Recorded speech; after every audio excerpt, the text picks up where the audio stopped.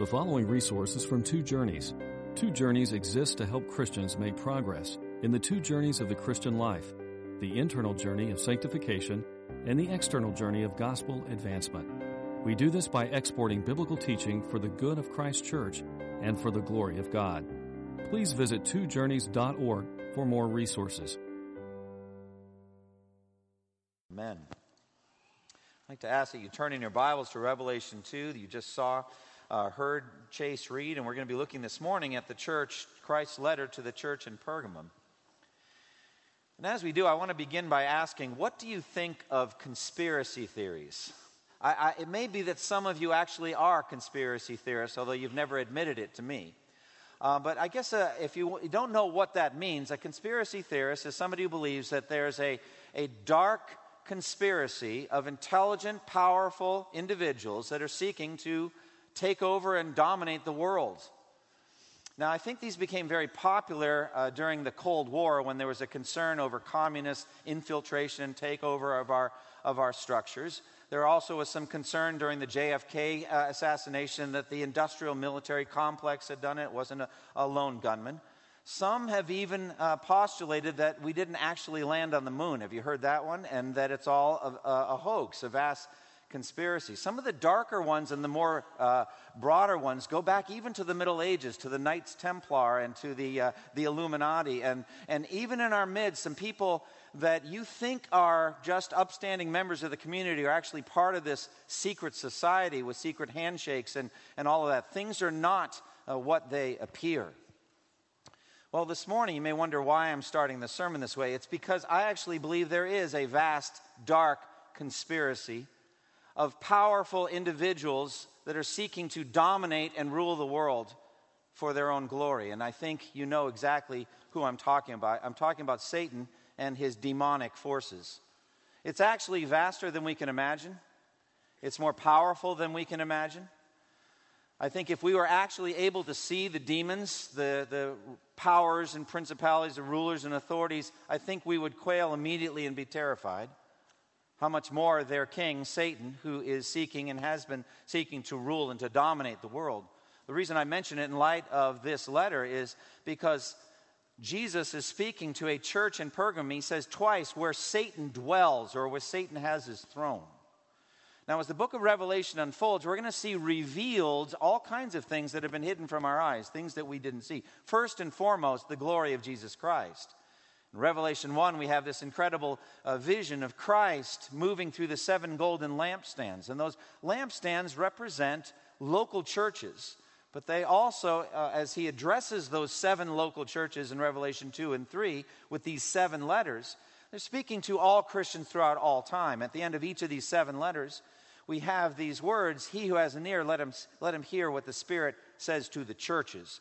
So this is a timeless message, these 7 letters in Revelation 2 and 3 to all Christians throughout all time. So we're going to see revealed in the book of Revelation the invisible, the hidden ministry of Jesus Christ to the local churches. And hopefully that's going to go on even here in our midst today by the Spirit.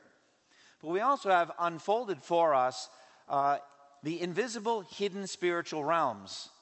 And we have unfolded for us the future and where we're going. So these things are hidden from our sight. Things are not what they appear to be.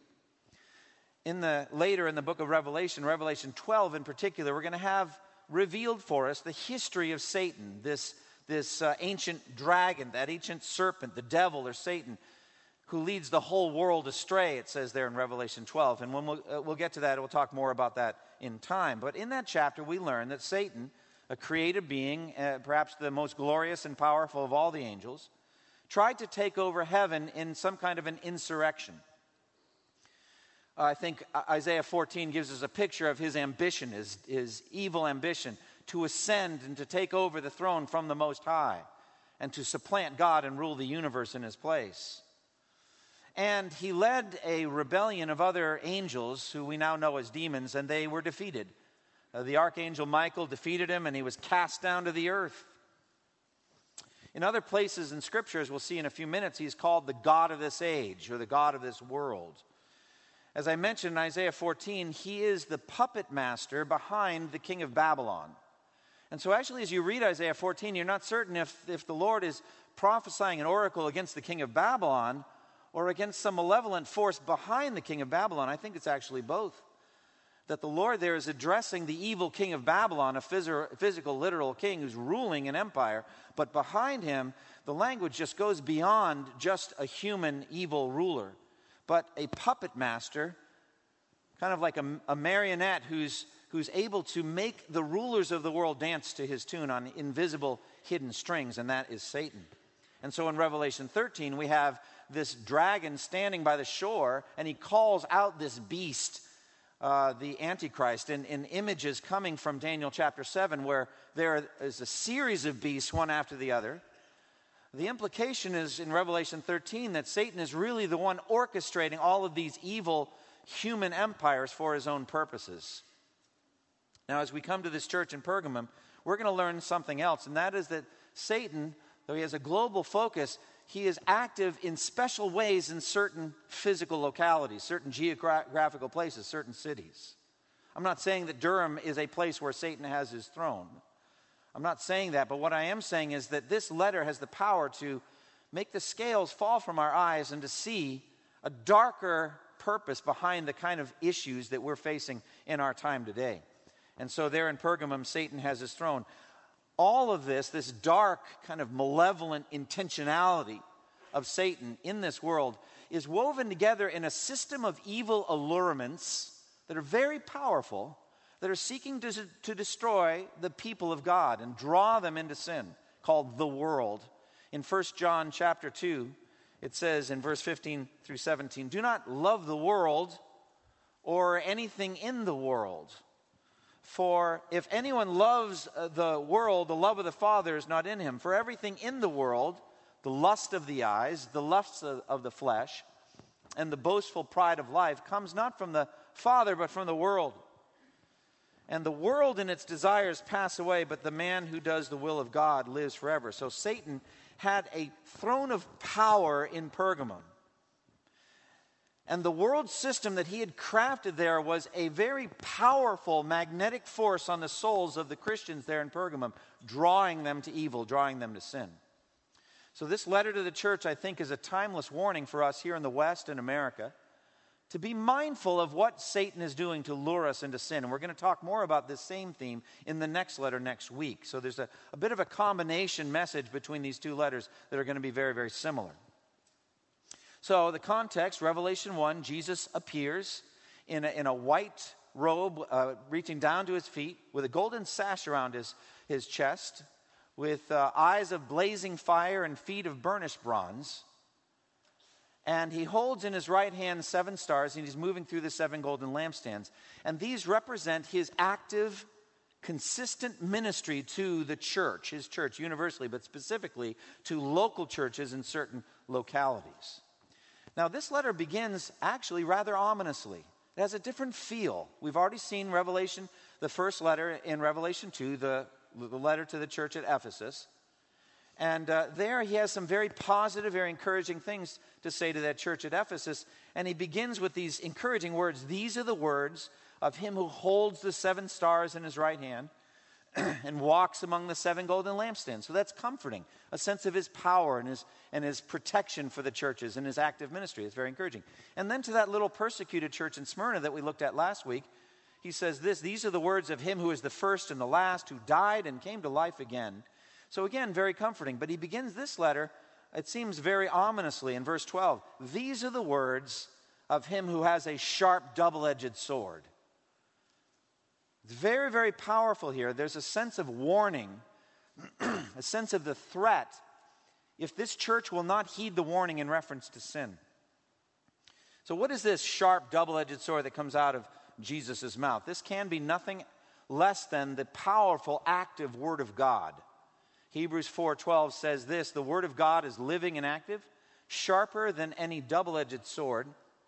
It penetrates even to the dividing of soul and spirit, joints and marrow. It judges the thoughts and attitudes of the heart." So this double-edged sword is the penetrating, active ministry of the Word of God that comes from his mouth. And Jesus has been speaking that word throughout all generations of redemptive history up until the New Testament was completed. And he spoke through prophets in the Old Testament. He spoke through apostles in the New Testament. And thus we have the Word of God, the Bible. And why is it called a sharp double-edged sword? Because of its penetrating ability. I think that the double-edged sword always has to do with Christ's attack on sin. It always is essentially negative. He's going after sin. But he does it differently in his own people as he does concerning his enemies. The double-edged sword toward his enemies slaughters sinners. But toward his people, it's more like a surgical scalpel that's able to cut out the tumor of sin. And so there's a sense of threat. At the end of this letter in verse 16, he's going to say, "Repent, therefore, otherwise I will soon come to you and will fight against them with the sword of my mouth." Now, at the end of this book of Revelation, we have depicted the second coming of Christ in might and power. And at that point, I believe the Antichrist will be aggressively reigning on earth, will have gathered a vast army to wipe out whatever there's left of the people of God. And Jesus comes down from heaven in Revelation 19 with the armies of heaven. And in Revelation 19:15, at the time of the second coming, it says this, "Out of his mouth comes a sharp sword with which to strike down the nations. He will rule them with an iron scepter. He treads the winepress of the fury of the wrath of God Almighty." So there the double-edged sword is an instrument of wrath to destroy Christ's enemies. And so at the end of that chapter in Revelation 19:21, it says, "The rest of them," the army that was following the Antichrist, "were killed with the sword that came out of the mouth of the rider on the sword, and all the birds gorged themselves on their flesh." So as we read this letter to the church of Pergamum, it immediately starts off very ominous, a sense of warning. These are the words of him who has the sharp double-edged sword coming out of his mouth. Now, as I've said, he talks about the localized evil. "I know where you live, where Satan has his throne." Do you see that in verse 13? Now, Satan has a worldwide empire. It's invisible. It's hidden from our sight. The Word of God is the one that comes and tells us that it exists. We wouldn't know any other way. 2 Corinthians 4:4 says this, "The God of this age has blinded the minds of unbelievers, so they cannot see the light of the gospel of the glory of Christ, who is the image of God." So there's an essential blindness, but there Satan's called the God of this age. 1 John 5:19 says very powerfully, "The whole world lies in the power of the evil one." And then Ephesians 6:12 says, "Our struggle is not against flesh and blood, but against the rulers, against the authorities, against the powers of this dark world, and against the spiritual forces of evil in the heavenly realms." So there's a division of a hierarchy of evil powers under Satan, hence the plural, rulers, authorities, powers of this dark age, spiritual forces. So there's many demons, many rulers, demonic rulers under Satan's overarching empire.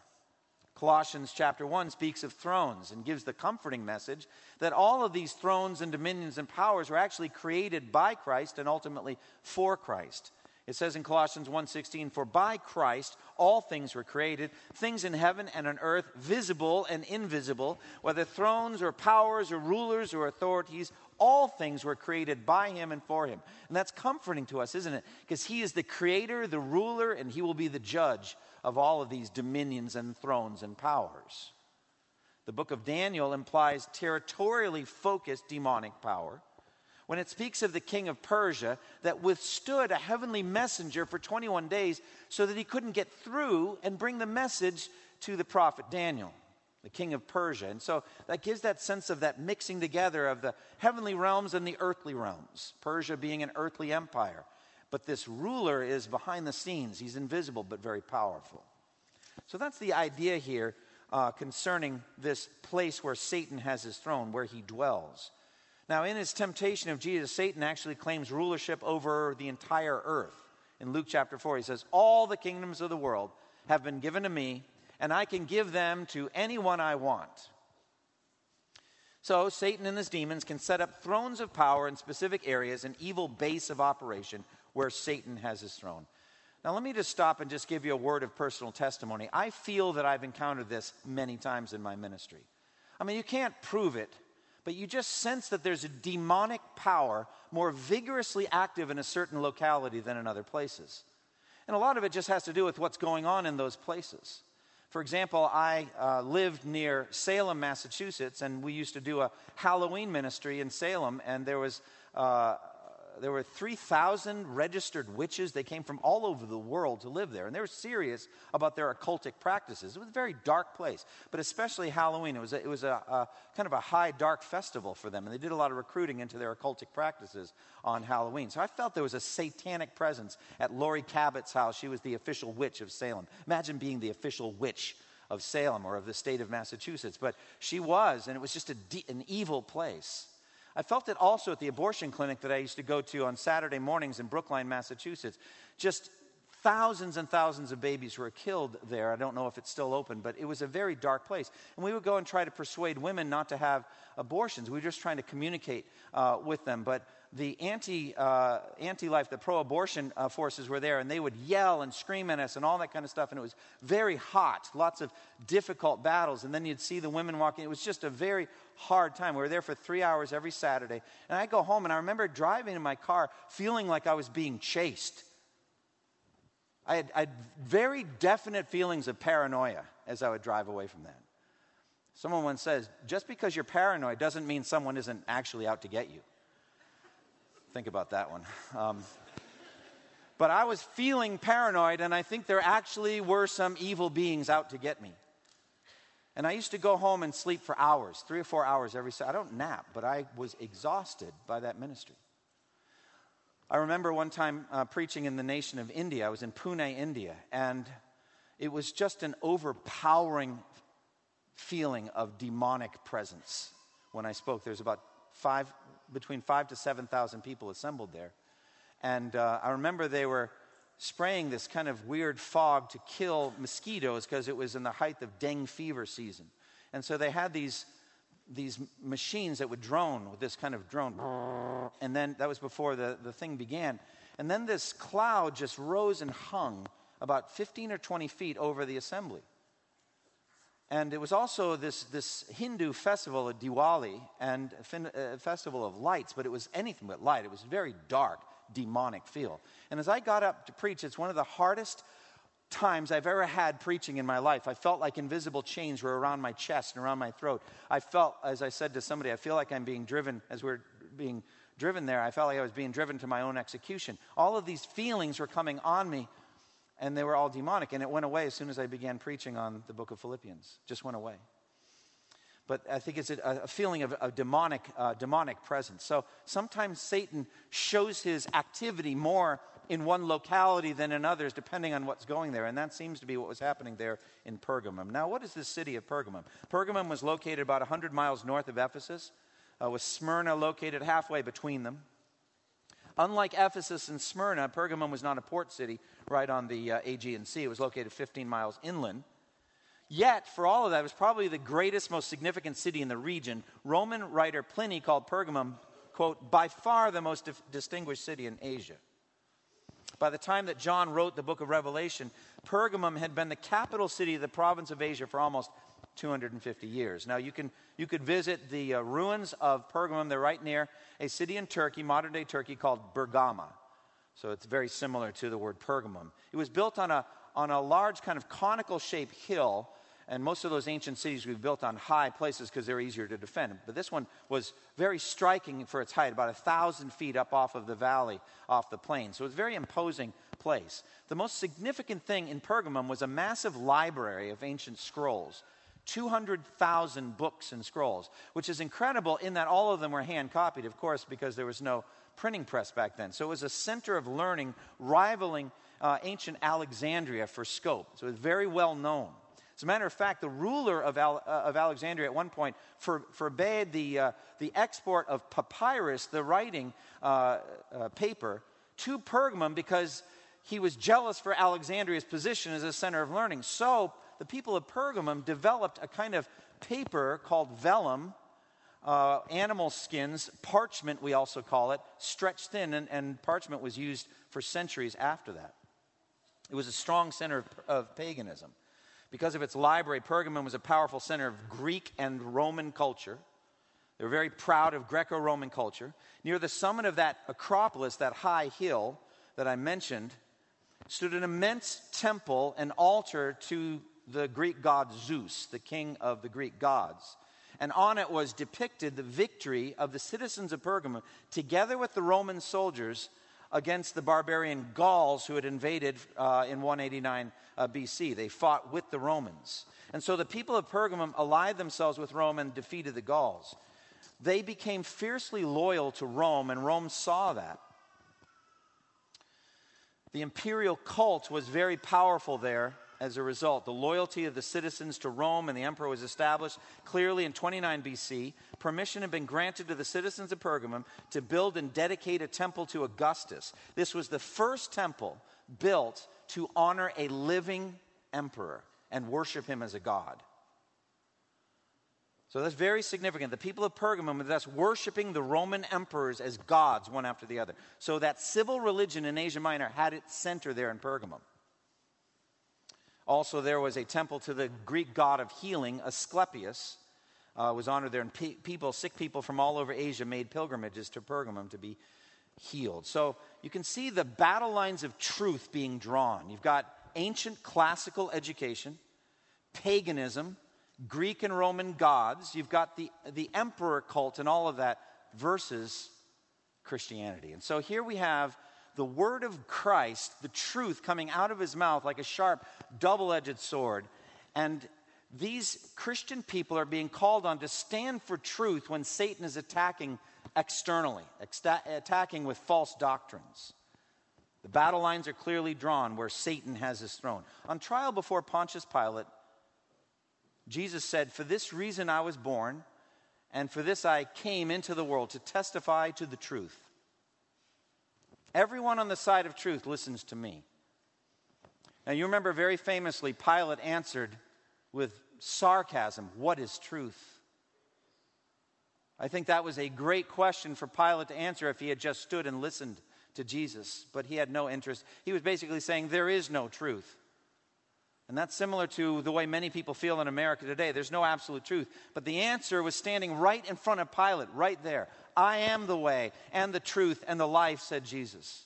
"No one comes to the Father except through me." He is the truth that God has spoken into the world. But Satan is seeking to kill, to steal and kill and destroy by the lies he tells. From the Garden of Eden, that's how he sought to assassinate souls and ruin lives, by the lies that he tells. And so Jesus said in John 8:44, "Satan is a liar and the father of lies. And he's a murderer, not holding to the truth because there is no truth in him. And when he lies, he speaks his native language." So there at Pergamum, the battle lines are drawn between truth and lies. And so in verse 12, he said, "These are the words of him who has the sharp, double-edged sword." Christ fights powerfully against Satan's lies by the inerrant word of God. The word which is poured from his mouth for centuries through his mouthpieces, the apostles and prophets. He also fights the lies in a specific locality through messengers, through witnesses that he sends. And he says, "You will receive power when the Holy Spirit comes on you, and you will be my witnesses in Jerusalem, Judea, Samaria, to the ends of the earth, including to Pergamum." So later in the book of Revelation, Revelation 14:5, it says of these witnesses, "No lie was found in their mouths. They are blameless." So they spoke the truth to their surrounding culture. Now look at verse 13. Christ commends the church for their stand for truth. "I know where you live, where Satan has his throne, yet you remain true to my name. You did not renounce your faith in me, even in the days of Antipas, my faithful witness, who was put to death in your city, where Satan lives." So Christ gives them a powerful commendation. You stood for the truth even in the face of persecution. You did not turn your back on me. You didn't renounce your faith in me. You didn't deny that you knew me. Even in the days of Antipas, he says, my faithful witness who was put to death in your city, where Satan dwells or lives. Now, who is this Antipas? We don't know anything about him except for this one verse. We know that Jesus calls him my faithful witness. Wouldn't you love to have Jesus say that about you? To say your name, like Antipas, your name, my faithful witness. We don't know anything about his martyrdom. We can imagine, though, the circumstances. What was going on throughout Asia Minor there is that the citizens were required every year to burn a pinch of incense in worship of the emperor. I just said that Pergamum was the center of this imperial cult. And so it makes sense that this Antipas refused to do it. He refused to say, Caesar is Lord, like Caesar is God. Refused to say that. He said, no, Jesus is Lord. This Antipas would have been baptized into the name of the Lord Jesus Christ and make that central confession, Jesus is Lord. Romans 10 says, if you confess with your mouth, Jesus is Lord, and believe in your heart that God raised him from the dead, you will be saved. For it is with the heart that you believe and are justified, and it is with the mouth that you confess and are saved. For everyone who calls on the name of the Lord will be saved. So Antipas had made that confession with his mouth because he believed it in his heart. And the temptation is to sever the heart conviction from the outward life pattern or behavior. Oh, just burn some incense. Just, you know that Caesar's not God. Just say it, but you know the truth is opposite. So you're trying to sever the heart from the body. Sever the convictions from the lifestyle. And he wouldn't do it. He refused. He said, I can never say Caesar is Lord. Jesus is Lord, even if I have to die. And so Jesus effectively was putting Antipas up on a pedestal, a light shining in a dark place. And they put him to death there in that city where Satan dwells, where Satan has his throne. And that death put pressure on the whole church. Now you know they're serious. They'll kill you. Will you renounce your faith in Christ, or will you stand firm and testify that Jesus is Lord? And Christ commends them. You did not renounce your faith in me, even in the days of Antipas. So the pressure of Satan's lies was powerful. The church was being threatened, and they chose to stand for truth. But there were still hidden problems with this church. There was a corruption in the doctrine of the life of the church that threatened their very survival. It's not enough to begin the Christian life. You have to persevere to the end. He who stands firm to the end will be saved. We have to run a race, and that race is a race of holiness. It's a race of integrity. Integrity means you're the same person all the time. You're the same person in secret that you are in public. Integrity is like integer, oneness. There's a oneness between your mind and heart and your lifestyle. And there was a tumor of false doctrine leading to worldliness, leading to sin that had to be excised or they were going to die. So the church is called also then to stand for holiness when Satan attacks internally in your mind and your heart. True Christianity, right doctrine, must result in holy living. It can't be a severing of what we say we believe about Christ and how we're living our physical lives in this world. Satan's going to try to pull the church toward the lust of the eyes, the lust of the flesh, and the boastful pride of life. Personal holiness may be the greatest mark of regeneration. If you ask, how can I know, am I a Christian? How can I know if I'm born again? The question is, are you fighting for holiness by the power of the Spirit of God? 1 John 1, 5 and 6 says, this is the message we have heard from him and declare to you. God is light, and in him there is no darkness at all. If we claim to have fellowship with Christ and yet walk in the darkness, we lie and do not live by the truth. But if we walk in the light, as he is in the light, we have fellowship with one another, and the blood of Jesus cleanses us from all sin. Also, Galatians 6, 7 says, do not be deceived, God cannot be mocked. A person reaps whatever he sows. The one who sows to please his flesh, from the flesh will reap destruction. The one who sows to please the Spirit, from the Spirit will reap eternal life. And also 1 Corinthians 6 says plainly, do not be deceived. The wicked will not inherit the kingdom of God, neither the sexually immoral, nor idolaters, nor adulterers, nor male prostitutes, nor homosexual offenders, nor thieves, nor the greedy, nor drunkards, nor swindlers, nor slanderers will inherit the kingdom of God. And that is what some of you were. But you were washed. You were sanctified. You were justified in the name of the Lord Jesus Christ and by the Spirit of the Lord. In other words, when Christ truly saves you out of darkness into light and begins transforming you from the inside out. Now, it's even worse. We're all fighting this battle, but when false teachers stand up and teach false doctrine about the life of the body, they're called, in this case, libertines. Here in Pergamum, they're called Nicolaitans, mystically connected to Balaam of the Old Testament. Look at verses 14 and 15. It says, "Nevertheless, I have a few things against you. You have people there who hold to the teaching of Balaam, who taught Balak to entice the Israelites to sin by eating food sacrificed to idols and by committing sexual immorality. Likewise, you also have those who hold to the teaching of the Nicolaitans." So Christ holds some things against this church. He's not completely pleased with the church at Pergamum. They are tolerating, and some of them perhaps even delighting in the teachings of Balaam or the Balaamites and the Nicolaitans.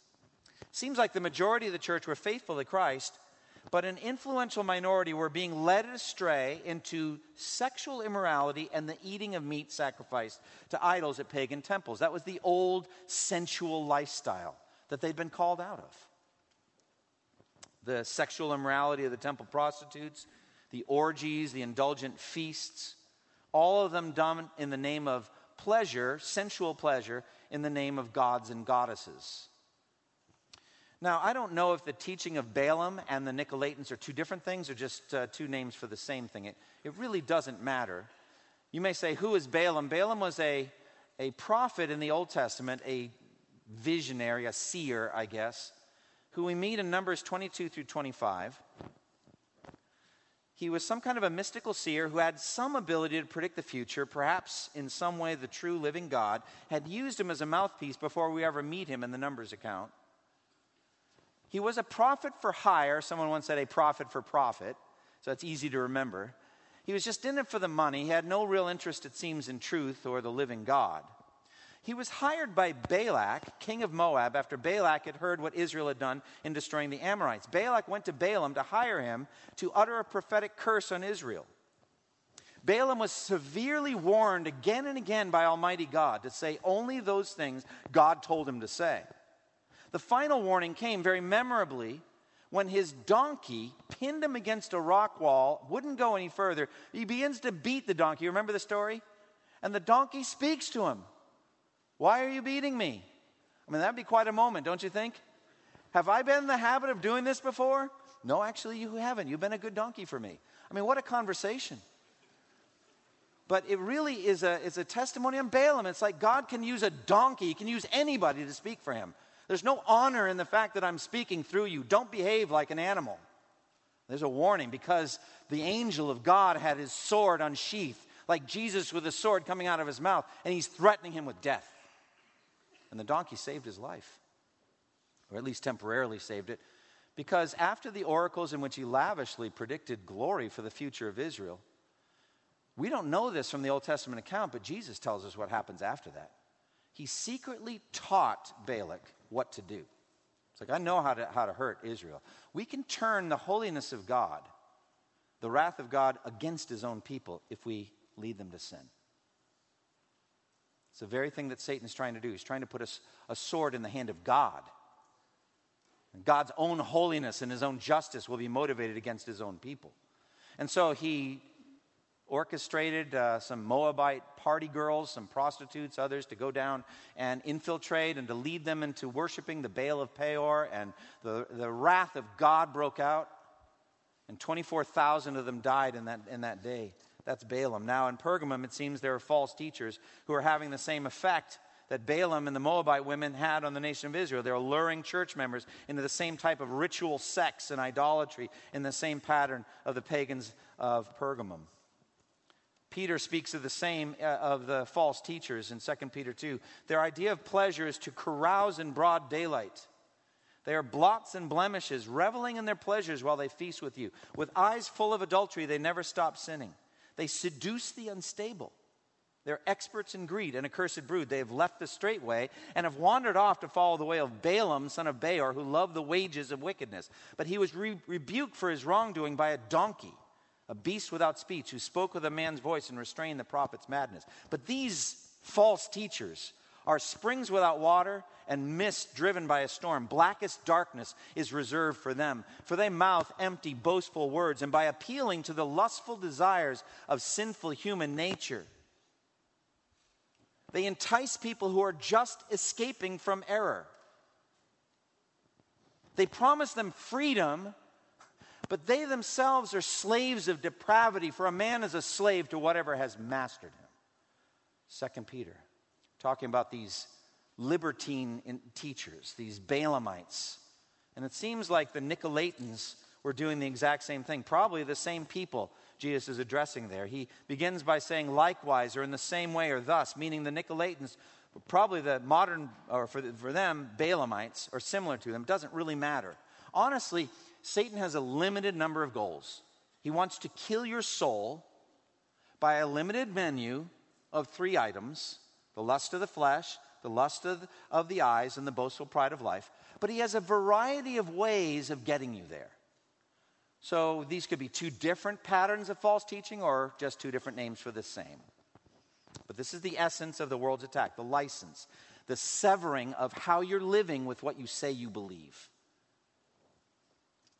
Again, the majority of the members of the church at Pergamum did not hold to these false teachings, but they were still at fault to some degree. The church is responsible for its own purity.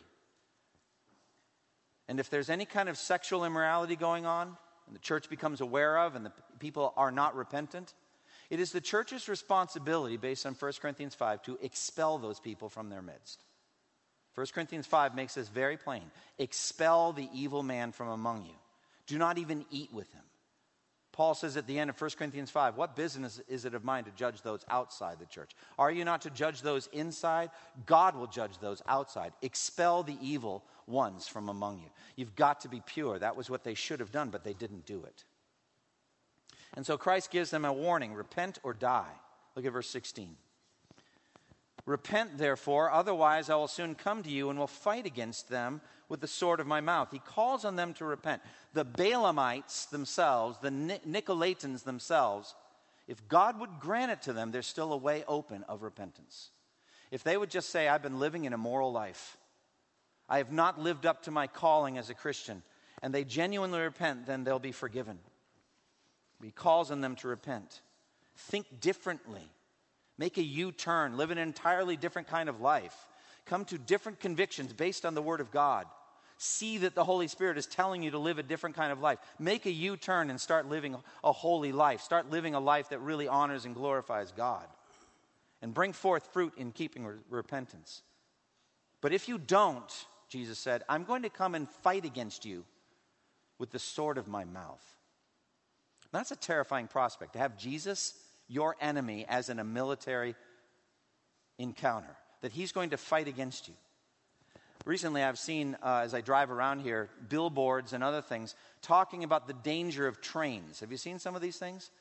Like, if you try to jump in front of it, there's some people that like to try to get out of the way of trains or jump across or even drive across at the last minute. And so the burden of the public service thing is that the battle between you and the train is unequal and you will lose. All right? So like the engine of a train, average engine is 150 tons. An average train of average length around here would be about 4,000 tons. So a pickup truck is going to be about four tons, I guess, depending on what it's loaded with. So that's outweighed by 1,000 to 1. Okay? You lose. I mean, that train is moving with a momentum that is almost unbelievable. I'm going to go geeky on you here, but the momentum is 1/2 mv squared, okay? Big mass, velocity, and you get crushed. Well, the battle between Jesus Christ and any created being is infinitely greater of a mismatch than that. You don't want Christ to fight against you in any way. It's a terrifying thing. Think what happened to Ananias and Sapphira when they sinned. Do you remember what happened? They just simply dropped dead. They simply dropped dead. When Jesus says, die, you die. When he fights against you with the sword of your mouth, when he takes your life from you, you die. He can take anything from you that you value. That's his discipline. He can bring judgment. as Paul says, should we fight against him? Are we stronger than he? And so he's threatening them with, really, ultimately with death. The heretics and their followers are directly threatened, but the warning is spoken to the entire church. The contagion of sin is so deadly, it can spread so easily, that if you're not careful, you're going to get sucked into it too. Like it said in the passage on church discipline, a little yeast works through the whole batch of dough. It'll spread. And so if the church isn't committed to holiness, it's going to spread. And so it says in Galatians 6:1, brothers, if someone is caught in a sin, you who are spiritual should go restore him gently, but watch yourself, so that you will not also be ensnared by the same sin, tempted. Jesus will not tolerate any evil whatsoever. The whole witness of the church is threatened by sin. And if the church is enticed to evil, it'll become worldly and corrupt and can no longer be Christ's representatives in Pergamum. He would rather fight against that church with the sword of his mouth than allow them to continue bearing his name in that community with evil and sin in their hearts and corrupt. So he promises a reward to those who overcome, hidden manna and a secret stone. In every case, as in verse 17, he says this, he who has an ear, let him hear what the Spirit says to the churches. Now, faith comes by hearing, and hearing by the word. And I've said many, many times before, faith is the eyesight of the soul. So what do you see? Well, you see the holiness of Christ, but you also see yourself. You see the truth about yourself. Hebrews 11:1, faith is the assurance of things hoped for, but it's also the conviction of things not seen. And the word conviction there in Hebrews 11:1 means as in convicted in a court of law, or being convicted by something very seriously in a sermon.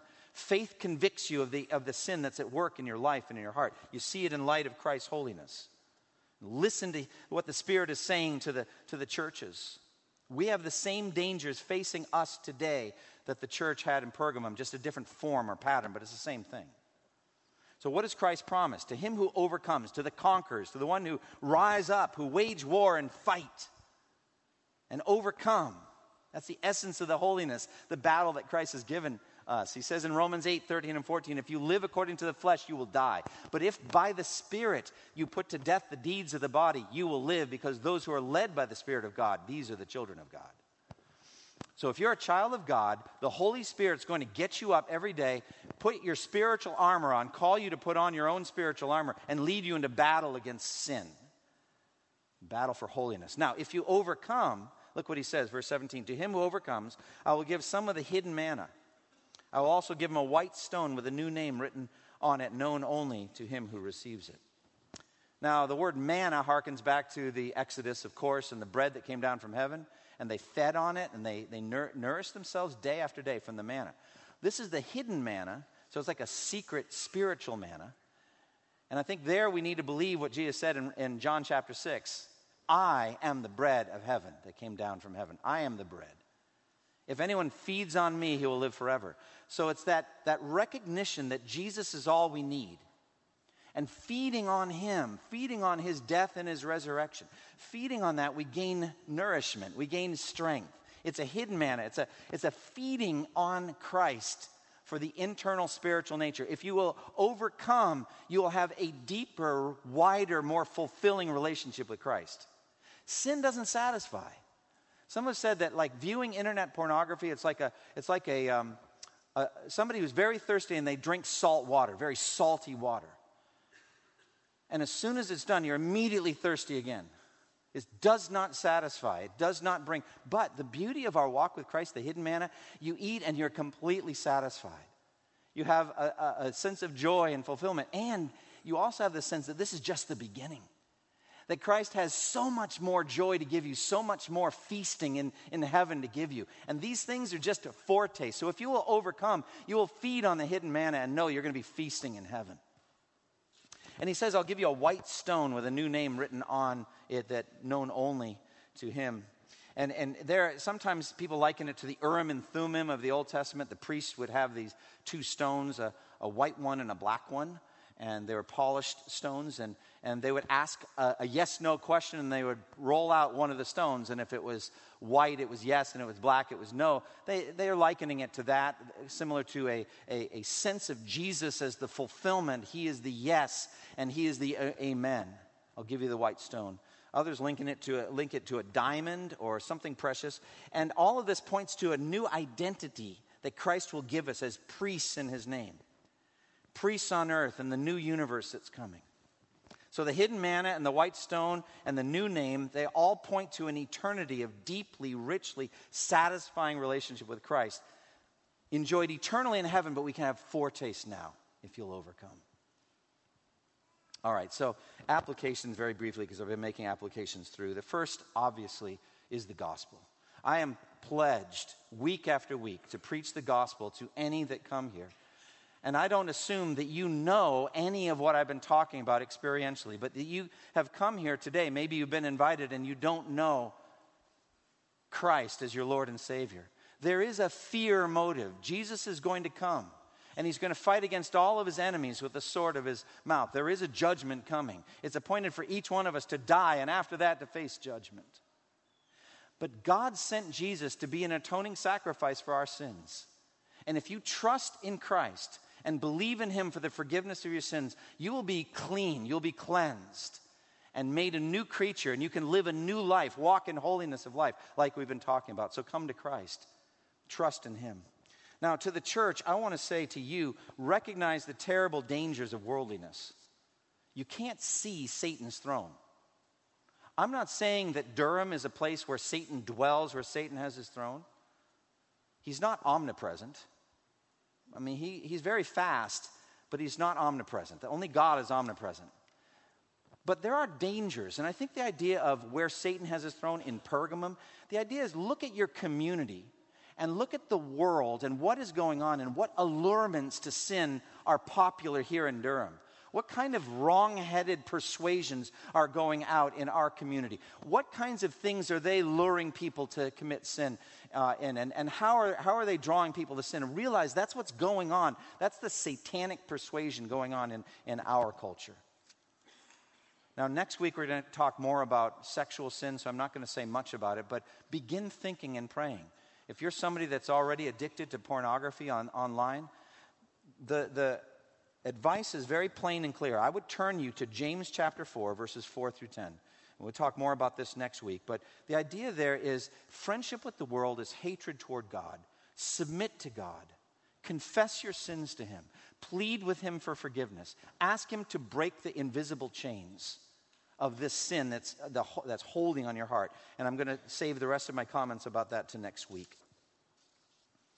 Finally, let's be active in each other's lives. I don't know whether these Balaamites, these Nicolaitans were overtly doing it or whether there was a hidden clique in the group. But the fact is we need to be a church for one another. We need to hold each other accountable. Ask good accountability questions. Men with men, women with women. Pairing up. People that hold each other accountable, that help each other to grow, that'll pray for each other and seek protection from this hidden conspiracy that's seeking to draw all of us into darkness. Close with me, if you would, in prayer. Father, we thank you for these 7 churches. We thank you for their messages. We thank you for how they teach us the truth and guide us into all truth. Lord, I pray that you would break the power of canceled sin and set prisoners free. Father, I pray that if there are any here that are struggling with hidden, secret patterns of sin, that they would find forgiveness and power to break those hidden chains through the Word of God.